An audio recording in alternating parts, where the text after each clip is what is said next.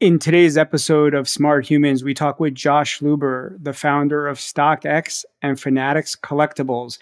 He tells us about the advancements in trading cards for culture, his suggestions of how the collectibles industry continues to grow, and his surprise pick for investment and how Kim Kardashian fits in with that. Welcome to Smart Humans with Slava Rubin, presented by Vincent. In this alt investing podcast, Slava talks to amazing minds about their investment journey and finds out what it takes to make it in the markets.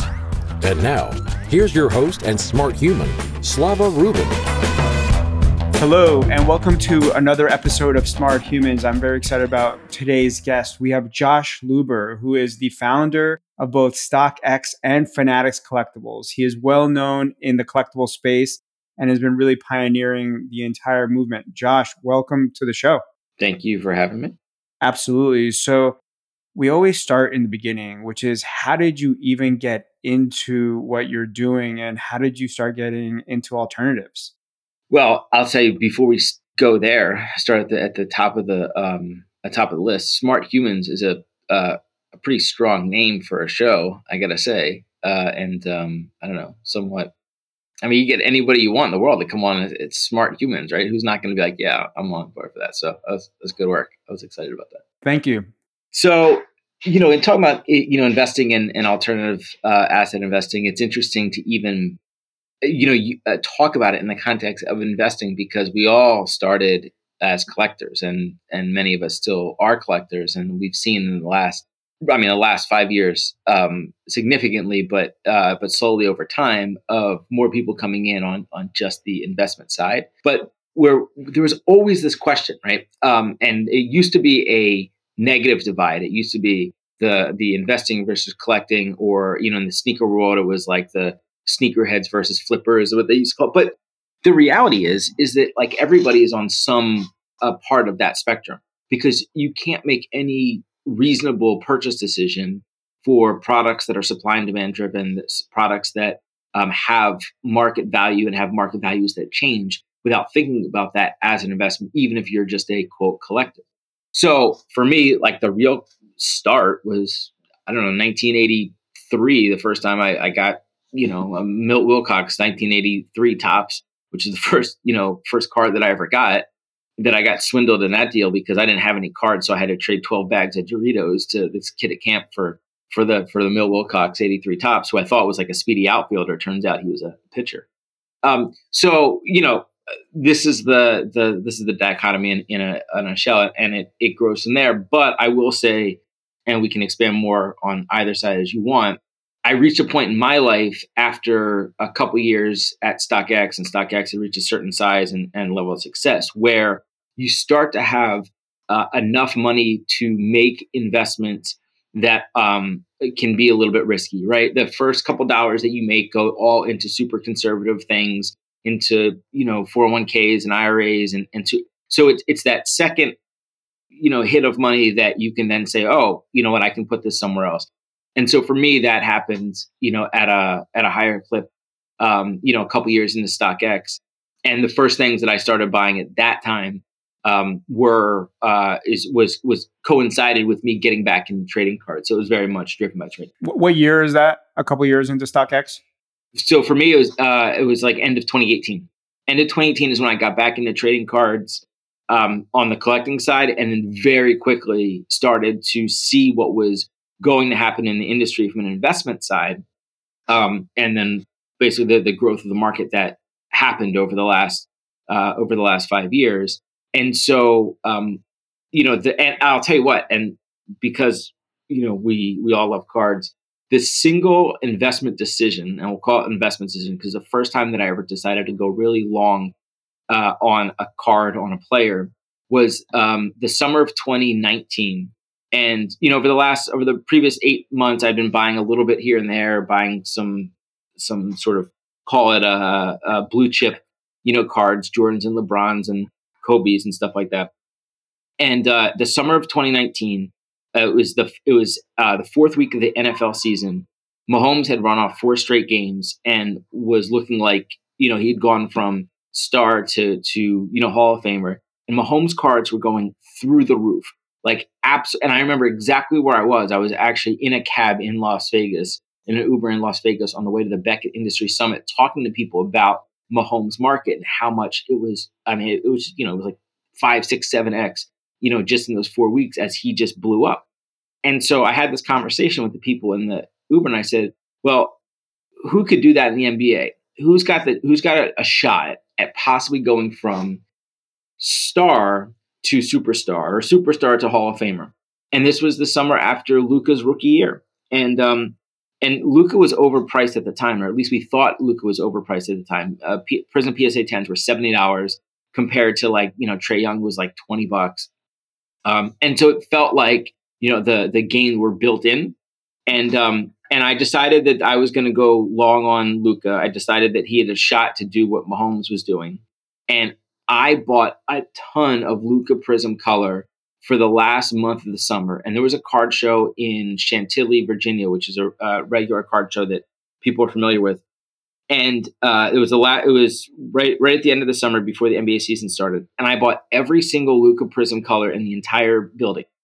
And I was buying them on eBay, and I was just going. I was like, this was like taking a shot at it. And then, holy crap! Right, Luka comes out his sophomore year, and in 10 games goes from rookie of the year to, oh my god, this guy's a Hall of Famer. And I'm still making money off of that investment. I'm still selling off those cards, and that has basically funded my entire collection over the past 3 years of how much money I made on that investment. Because look, I got super lucky. I got unbelievably lucky. It wasn't meant to be a short-term investment. It wasn't meant to be any of that, but it just absolutely blew up. And so if you look at it just as a pure investment, like that's the, investing in whatever Uber or Apple or something and having an absolute, huge come up. So anyway. That's an awesome story, but let's just back up to connect the dots more between Milt Wilcox and the Luka. That's right. So, what year do you start StockX? We launched StockX in February of 2016. Started working on the year before in 2015. So that's a sneaker marketplace, and becomes other things as well. What's the origin of why you start that?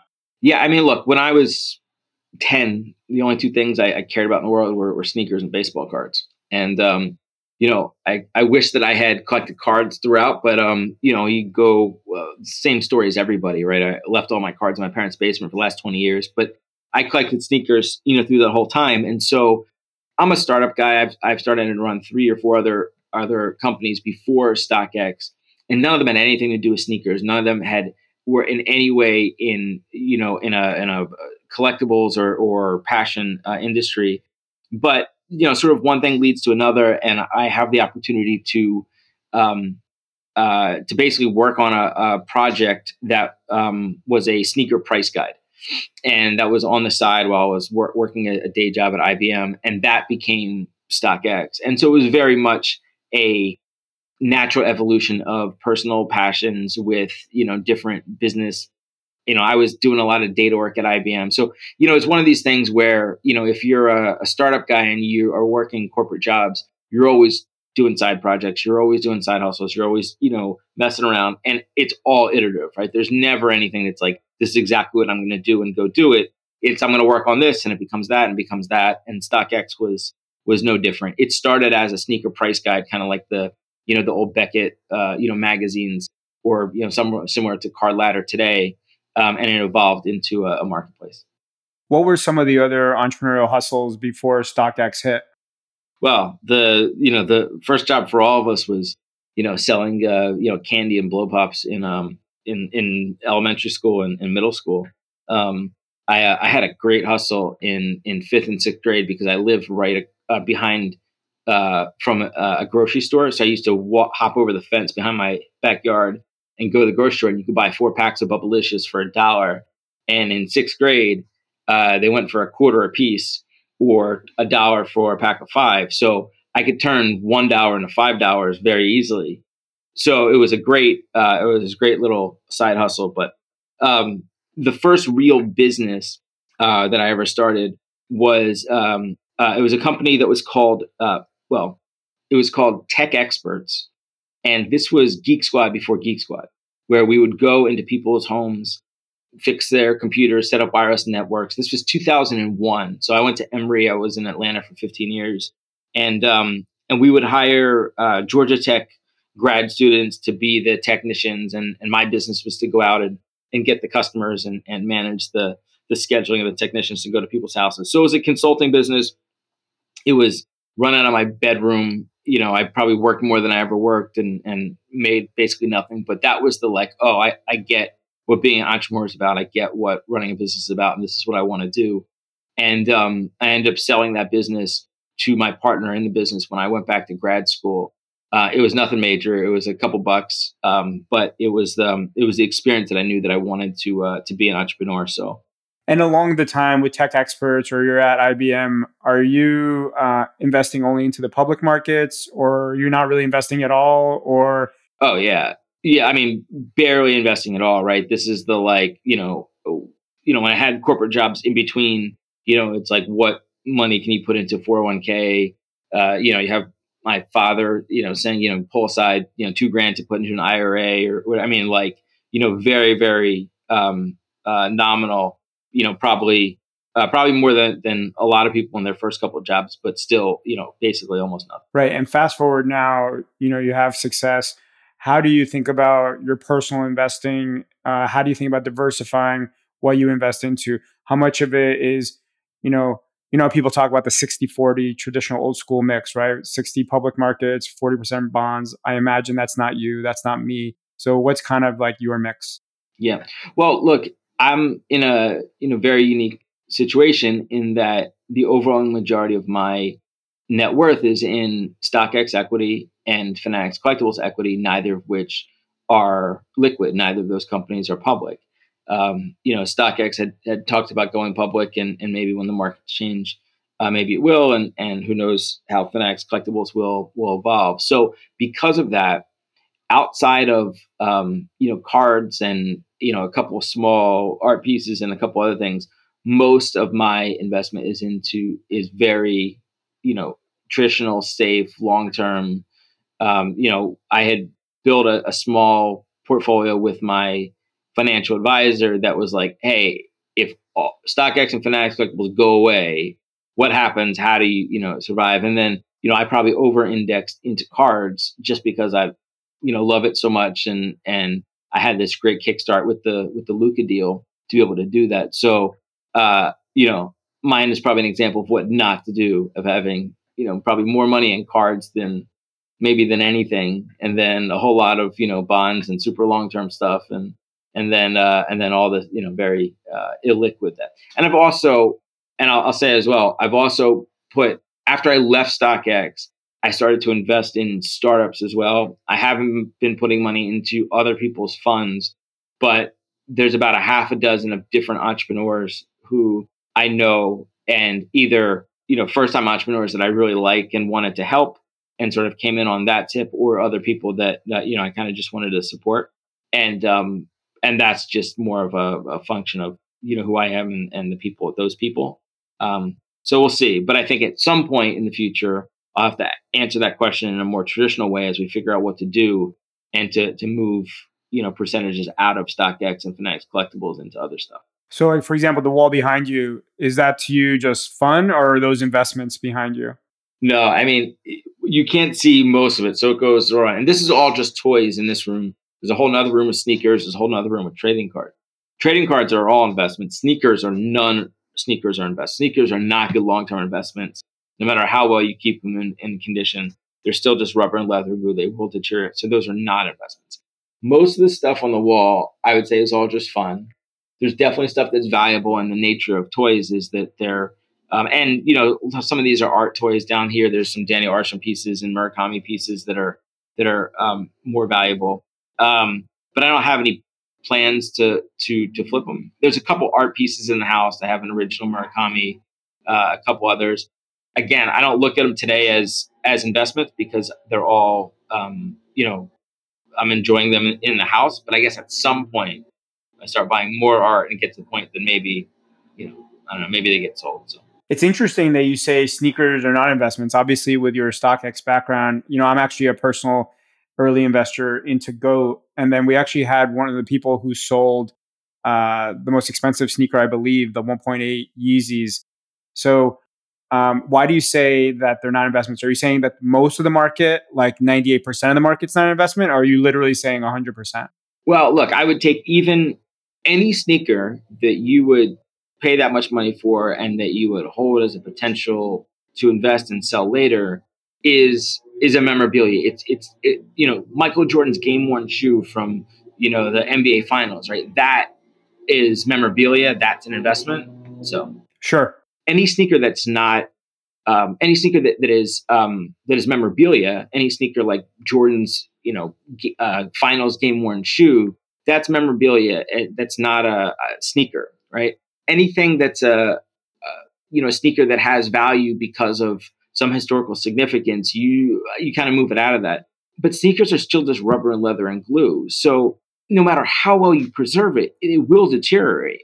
So it's not a great long term investment, right? If you want to hold it for a couple years, Because of the deterioration. yeah, because of the deterioration, right? So you have to figure out a way, and there are people working on. There's a company right now that's trying to create like a grading company for sneakers, and I've told them, look, if you can figure out how that case that you put it in also preserves the sneakers, Right. well, there may be something there. But the flip side of that is we like to wear our sneakers, right? Even like my most valuable sneakers, I want to be able to wear them, even if I maybe don't wear them or whatever. So I don't know. There's this weird thing. There's no sneakers that I have that I'm holding specifically as an investment, but I have Nike Yeezys. If somebody someday was like, hey, I give you 5x what you paid for them, I don't know, sure. Yeah, as part of so at Vincent, the company that I'm with, also have a closed end fund where we bring in a lot of collectibles investments amongst other alternatives, and we actually did invest in some memorabilia sneakers, which are some of the original Michael Jordan TYPS sneakers that were ever made, and they are dual sig. So you get me a little nervous about the deterioration, but we did have to think about that, and they were beautiful Yeah. when we bought them, even though it's already almost 40 years later. But that's super interesting. What do you think about crypto? Well, obviously, we're in a interesting time right now, having had the last year and a half that we had in it. I'm definitely still long. I definitely still think because the underlying evolution of how we use crypto as a society and Web3 and everything else, it's inevitable. It's happening. Like anybody that denies it is just wrong. Obviously, massively volatile and trying to pick winners is not the easiest thing. So yeah, so I'm long. I do have a fair amount of crypto investments between some coins and some NFTs. So I guess from a percentage standpoint, it's outside of StockX and Fanatics Collectibles, it's relatively decent. But I think that anyone investing there just needs to understand one, the long term nature of it, and two, the extremely volatile. Like I mean, look what happened, right? Look anyone who's investing in Bitcoin at $55,000-$60,000, right? And then you have a really unique perspective for this next question. What's your point of view on NFTs? So let's just we'll take trading cards for a second. So there are digital trading cards. Some of those digital trading cards do take the form of NFTs. But as an industry, we haven't scratched the surface on how to truly create NFT trading cards or even digital trading cards that integrate with the physical, that have a like an integrated, standardized, and completest view of how they should interact with the rest of that industry. I'm going to assume, and I don't have the same expertise in other industries, that the same thing is happening as NFTs start to permeate those other industries as well, where they may become useful: art, photography, and then the functional aspects of it as well.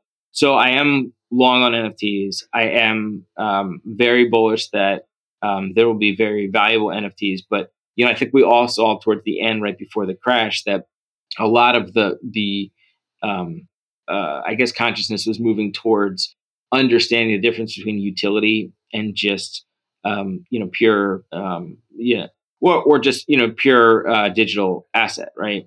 There's and And so that for that reason, right, I think we'll see values reflect that.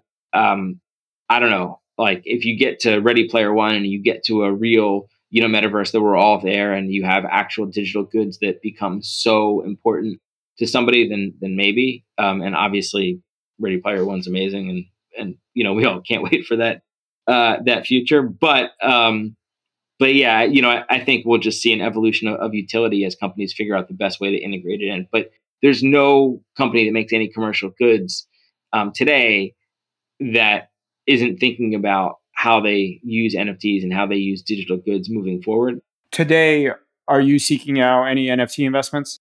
Um, I have been watching the market carefully since the crash, and to try to figure out. There's a couple things I've doubled down on a little bit as prices have fallen down, but not dissimilar to sort of my startup investing. The NFT projects that I've invested in, outside of, like, I have some Bitcoin, have some Ethereum, are primarily people that I know, and people that I believe in them and their brand and their, and they're like be friends, right? Like that's an easy one. Like I'm more than happy to bet on Gary and what he's gonna do with that. So yeah, and I'm still watching it, but in general, again, back to sort of the overall premise of my state of investing, because so much of my wealth is tied up in illiquid, StockX, Fanatics Collectibles. It's all relatively small compared to what I might be doing if it was a slightly different situation. And how about some of the more yield oriented things like real estate or private credit? Do you get into that stuff? No, I mean, no. I own my house. That's about it. Yeah. And then what do you think of today's market? You've mentioned, the crypto crash. Obviously, the Luca prices have come down for some of the cards. Cards in general for contemporary has come down. The stock markets has some pain. What's Josh Luber's point of view today on the economy, the market, and take it wherever you like? Yeah, I mean, for me, the thing that is most relevant, the thing that's most pertinent, is when I look at the startup valuations and the companies and the relevant companies for that. We just talk about StockX as being obviously because of me, but some of the companies in the space have already gone public, like Farfetched and the Real Real, and some haven't. There's been private transactions, and so I listened to a couple different podcasts, and the people that I talk to in the space. I'm really like I said, the thing that I focus most is where we think startup valuations are going and access to capital, particularly now that I left Fanatics Collectibles, so I'm trying to figure out what I'm going to do next. I have a couple ideas, although I haven't locked in for sure. But at some point, I'll probably need to raise money again.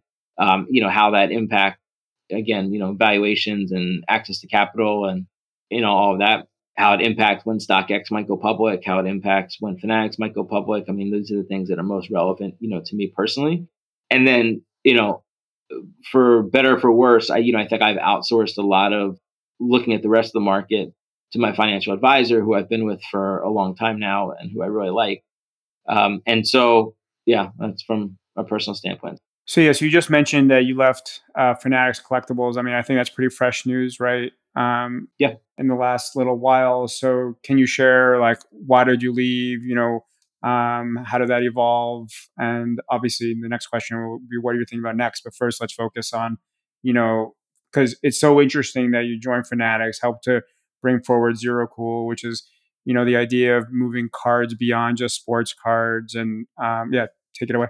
Well, look, Fanatics Collectibles was only formed towards the end of last year. But I've been working on trading cards, and I've been working on a trading card brand for culture since early 2019 at StockX, where I sort of had the first idea for this. I left StockX in September of 20 to specifically do what we did, to both create a trading card brand for culture and to go after the licenses to try to figure out if we could take control of the primary market and evolve the primary market. I sat down with Ruben for the first time in November of 20 and really laid out the plan for what I thought could be done. And, as much as it was sort of my idea and my vision for how to do it and why, He's maybe the only person in the world that could have actually pulled that off from the acquisition of the licenses. And so, I'll take 0.1% credit, give him 99.9% for Fanatics and the relationships and everything else to actually acquire the licenses. But we spent all of 21 very quietly working on all of this, working to acquire the licenses, to build zerocool, to build the team, and to build the company that would become Fanatics Collectibles, such that when January 1 of 22 came around, we could acquire Tops and continue on. So for a lot of people, it feels like, we've only been doing this for a minute, but I've actually been working on this business in some form since January of 19. And as most entrepreneurs and most startups, all right, it looks like, overnight success, 10 years in the making, right? It looks like all you see is this, but you don't see all the stuff below the fold. And so we've been doing it for a while. And I'm a startup guy, and this company had a $10 billion valuation on the day that we started. It'll probably have a bigger number at some point soon as well. And so it's just the evolution of big companies. We took 5 companies here and smashed them together between Fanatics Collectibles, zerocool, Tops, and Candy Digital. And I'm a startup guy. Like, I need to go back to that side of it. So I've been talking to Ruben for a while to figure out the right way to manage that transition, because I'm also still a big shareholder of Fanatics Collectibles and still a big collector. And I still very much believe in the future of this industry. So we worked out a deal. I'm staying on the board. I'll still be an advisor to him and to Mike Mahan, who's the CEO, if they ever need to talk and be part of that. But I get to leave all the day-to-day stuff, and that's fine. And I frankly, it's been a pretty great week and a half since then.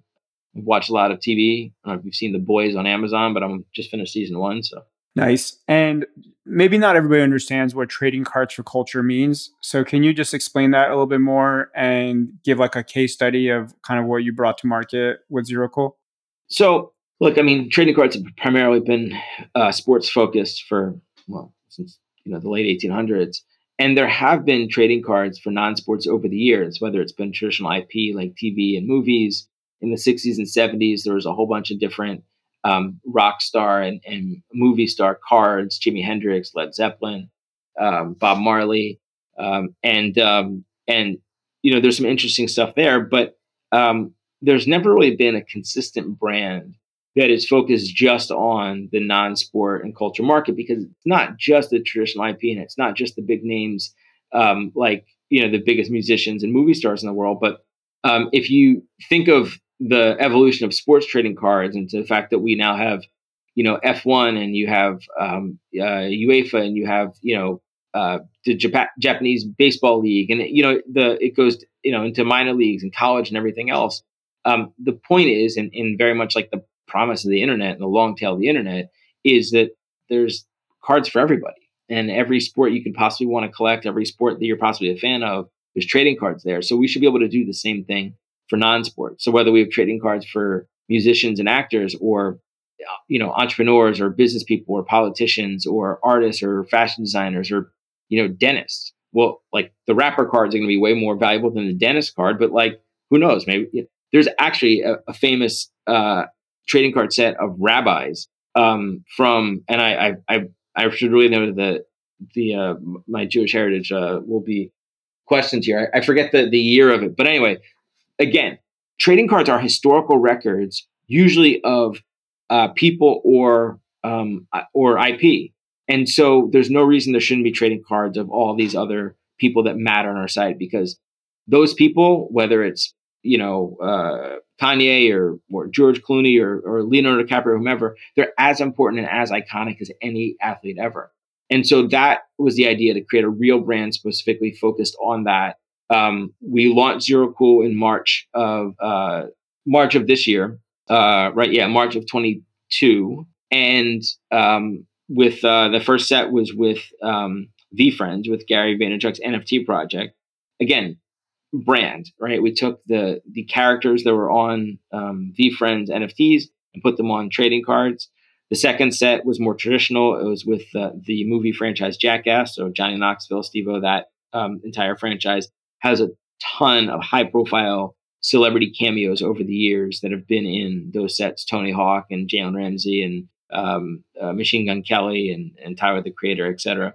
And then at the National, we announced the next couple sets that are coming, which are Stranger Things, Dune, and Clerks 3. More traditional IP, but again, Stranger Things as important as relevant of brand and content as baseball, basketball, football, or anything else. And so that's the idea: is that Zero Cool can help to grow the market as a whole by making trading cards for people who maybe don't care as much about sports. So you mentioned, thank you for those examples. You mentioned that, this is not overnight. This is like 3 years in the making, if not closer to 4.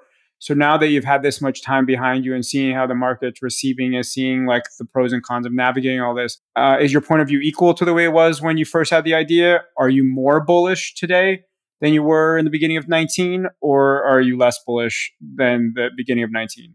Oh, I'm way more bullish. So in 19, we tried to create a trading card set at StockX with Upper Deck, and it was 100 high profile people in the sneaker, streetwear, fashion world. Most of the people were people that we knew or had access to, and it was really just a one off project. It was what spawned the actual brand. But now to have Zero Cool as one of the flagship brands as part of Fanatics Collectibles, next to Tops, and eventually Fanatics Collectibles will make basketball and football cards as well. And so we kind of look at it as for sports, baseball, basketball, football culture. And, I think it's hard to deny the impact of all the non-athletes have on the world. Just look at Ruben's White Party, the people that show up there. So yeah, I'm more bullish on it. The feedback that we've got, the anecdotal feedback from the people that collected the V Friends or the Jackass set, let alone the numbers and the fact that some of the V Friends boxes, were selling for 5-6x, what they sold for when we released them. The anecdotal feedback has been phenomenal, right? Because if you hit those people over the head with the thing that they actually care about, it's, you can maybe convince Drake to be a basketball card collecting fan. But if I make trading cards of rappers and have him in it and all his friends, it's way more likely that he cares about trading cards if you have trading cards of. And so that's really the key. It's both on the consumer side to make products that are directly in line with what the consumers want, but also to truly make trading cards part of culture.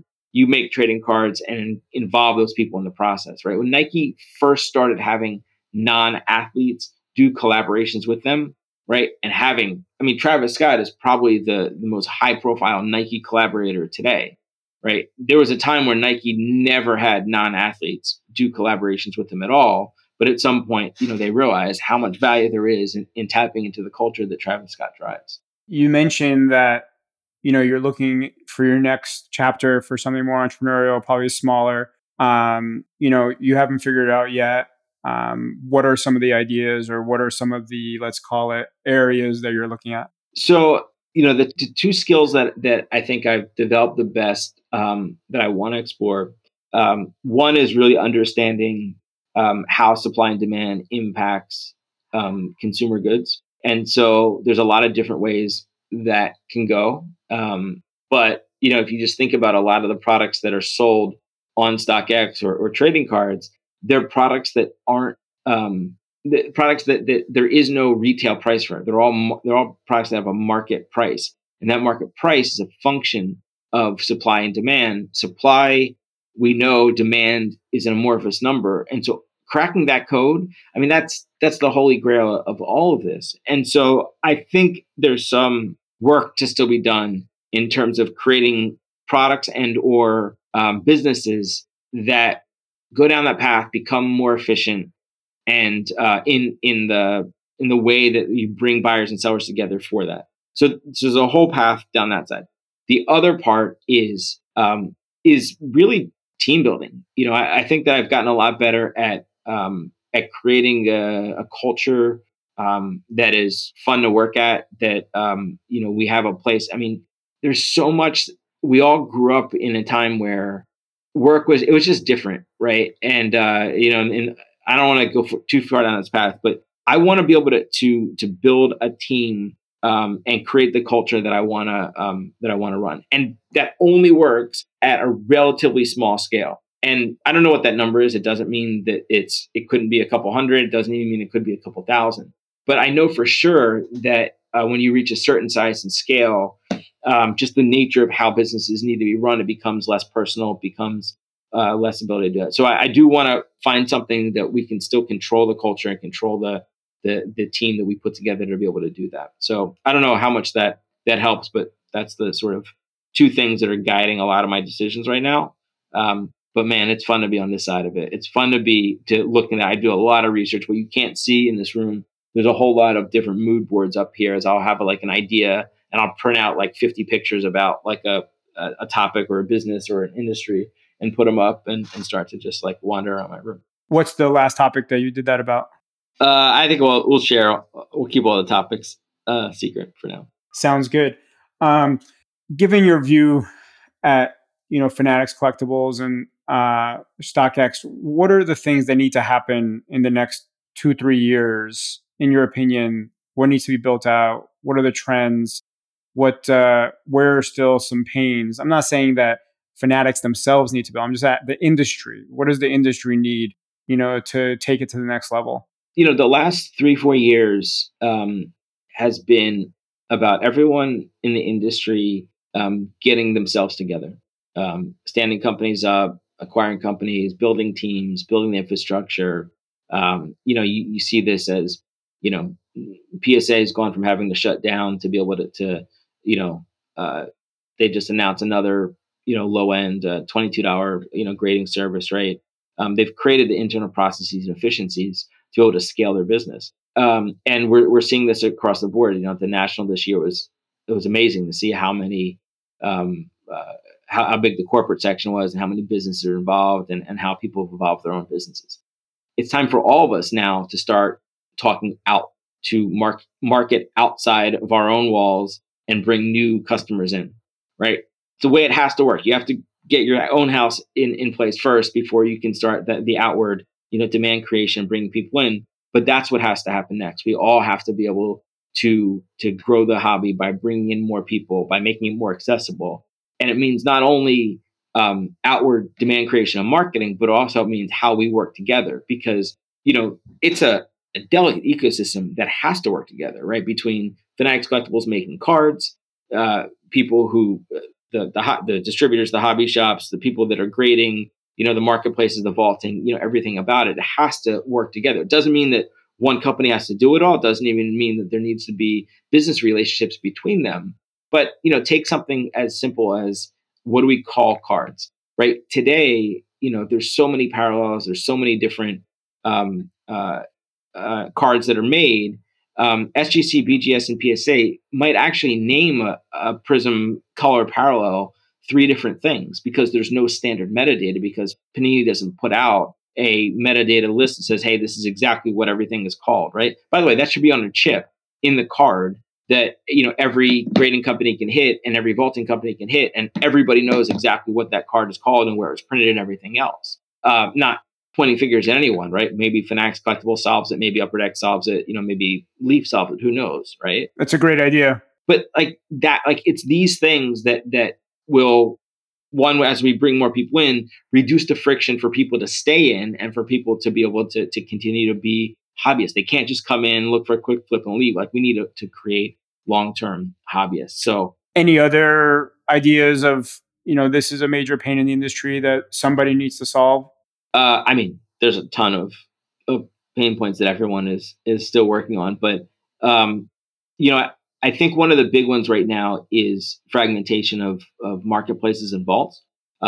That'll contract the other way, but right now, I haven't dug deep into it, so I'm making no judgment, right? But the Arena, what's it called? Arena something, the Derek Jeter. Yeah, Jeter's new business. Yeah. Yeah, right. That's a marketplace and grading company. Do we need another marketplace and grading company? I don't know. Maybe they become the winner in both, right? But fragmentation is the enemy of growth in a lot of ways, because you don't have, the more liquidity you have in one place, the easier it is to figure out what's a fair price for it. The easier it is, to make sure that everybody is paying a fair price. And that was the whole premise of StockX, having one single product page where you have bids and asks all at the same page, which, by the way, we just copied from the stock market, right? We didn't make that up, right? But that's what creates the efficiency, by having everyone in one place every bid and ask in one place. The trading card right now industry is going the exact opposite way by all these marketplaces. By the way, great for buyers looking for deals. If you're trying to pick up something, there's 5 different auction houses that are going off, right? There's all the different marketplaces that are coming up. So that's great, but it's not good for growth. It's not good for efficiency. It's not great for liquidity. So we will see a contraction at some point. No idea how and when, whether people consolidate and people buy others or whether people just fade out.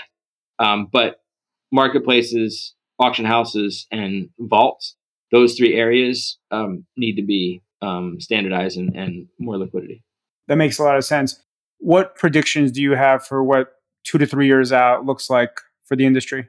And when I say the industry, I mean collectibles as a whole. So take it wherever you want. Well, I think we're going to see really, really different trajectories for different industries for sure.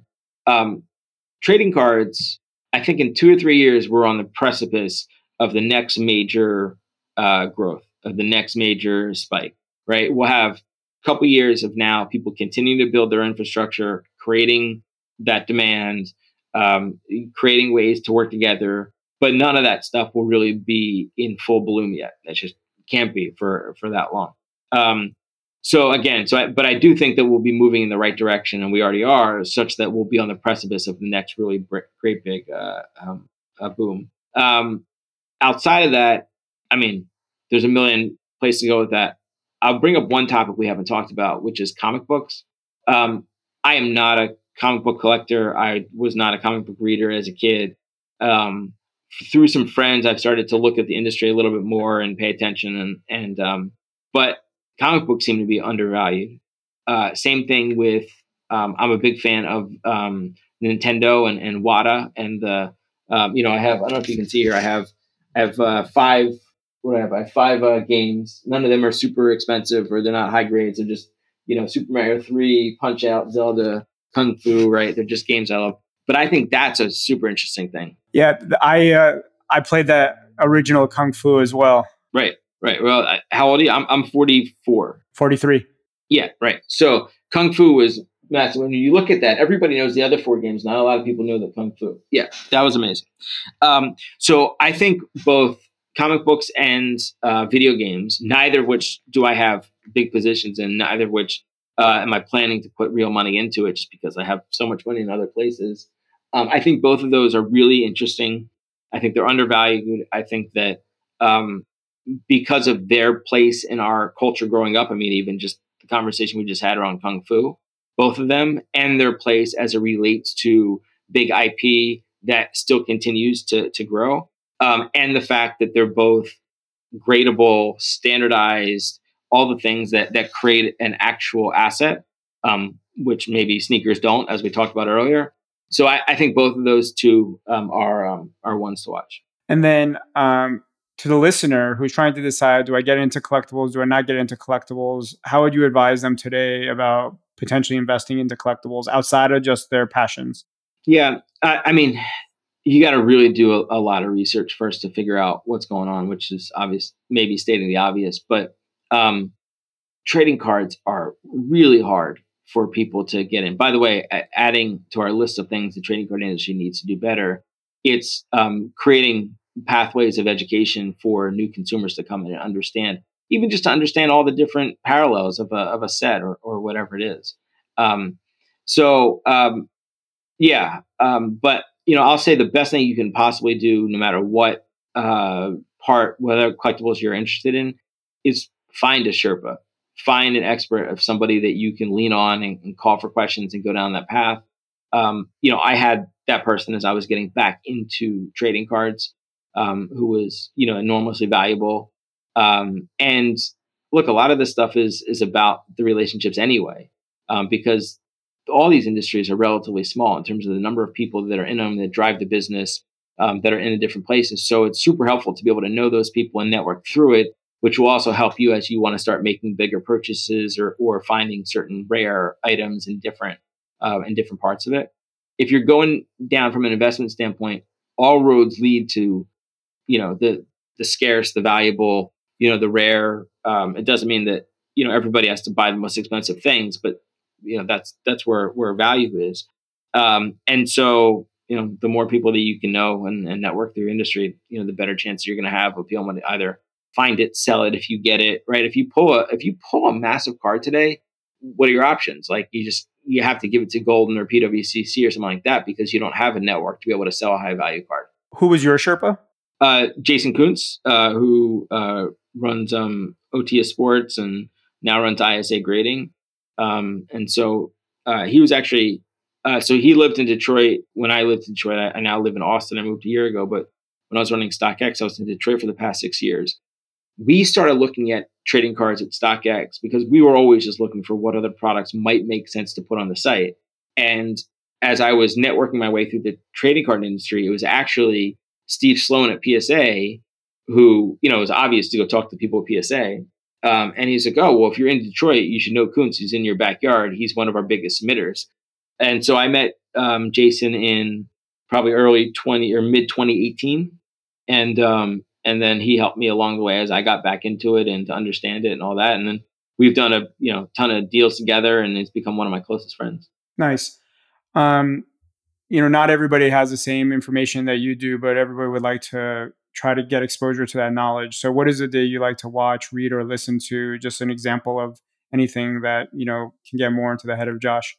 Yeah. I mean, there's like a half a dozen decent podcasts in the card industry. I think if you like the long form and personal interview style, Jeremy Lee's podcast is good for that. To hear long stories, and he has people on there who will sit and talk for 2 or 3 hours and give everything about it.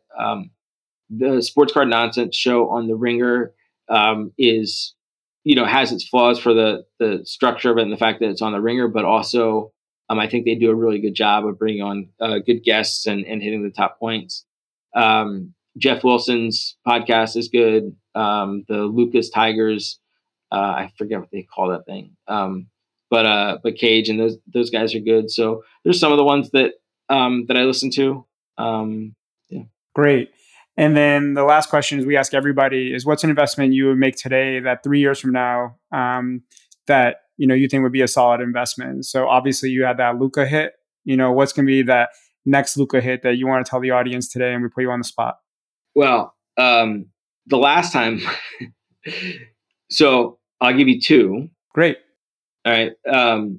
And one is I still think it's a good investment, but I've been talking about it for a while. So a lot of people know that I've been buying the Kim Kardashian 2009 Upper Deck autograph rookie card. And I have a lot of them. I don't know what I'm up to, maybe 16, 18, something like that, 20. But what's happened because of that, because the card's like I don't know, it's maybe about a $1,000, $1,200, $1,500 card right now, raw, is now if you go on eBay, there's all these people that are listing it for like $60,000 or $50,000. And so I messaged somebody and said, last comps on this were like $2,000. I was like, I'll pay over. I'll give you like 2,500 for it. And the person writes me back and says, totally, I know that where the comps are at, but someone really important in the industry said this is going to be a really big card, so I can't sell it. And I'm like, yeah, motherfucker, me. I'm like, I'm the only one buying this card. Nobody else cares about this card except for me. And now I've like run myself up, so I can't buy it. So I still think the first time that Kim Kardashian picks up a card and was like, oh, look how cool my rookie card, and like puts it on her Instagram, like it just pure supply and demand, right? Like who drives more demand than Kim? So I still think Kim's a buy. And then I of the new rookies, I'm really long on Evan Mobley. I didn't buy any rookies seriously the last 2 years. I bought a couple Anthony Edwards. I think everybody's been on the Anthony Edwards bandwagon for the last month. But I like Mobley, and I've been buying a lot of Mobley for the last like 2 months. And so we'll see how that plays out. Amazing. Thank you so much, Josh. This has been an awesome discussion. We covered a lot of topics. We started out with Milt Wilcox and how that led you to having your Luca run and how that's still paying dividends today. You started with some hustles from $1 to $5 Bubblicious and being able to, do tech experts. You told us a surprising thing, which sneakers are not a great investment, yet you did build out StockX and obviously push forward on Fanatics Collectibles. And trading cards for culture. I mean, I think that's an easy tagline for you, period. And the fact that you've been pushing that forward for years, you even mentioned the trading card set for rabbis. I'm going to have to hunt that one down. You predicted some trends for the future that need to happen, whether it's metadata standardization, better education for the consumer, or also needing more consolidation so it's simpler for us to access all these things. You mentioned that you think there's going to be another spike in trading cards in a few years, and that right now we have video games and comic books that are undervalued, which I actually totally agree with as well. And you gave us a very, very unique bid on what will be the surprise 3 years from now, which is the Kim Kardashian auto, and of course the Evan Mobley as well. Thank you so much, Josh. Yeah, thanks for having me. This was fun. Smart Humans with Slava Rubin is a podcast brought to you by the team at Vincent. Any data, text, or other content in this podcast is provided as general market information and not as investment advice. Past performance is not necessarily an indicator of future results. For more information on alternative investing, check out Vincent at www.withvincent.com.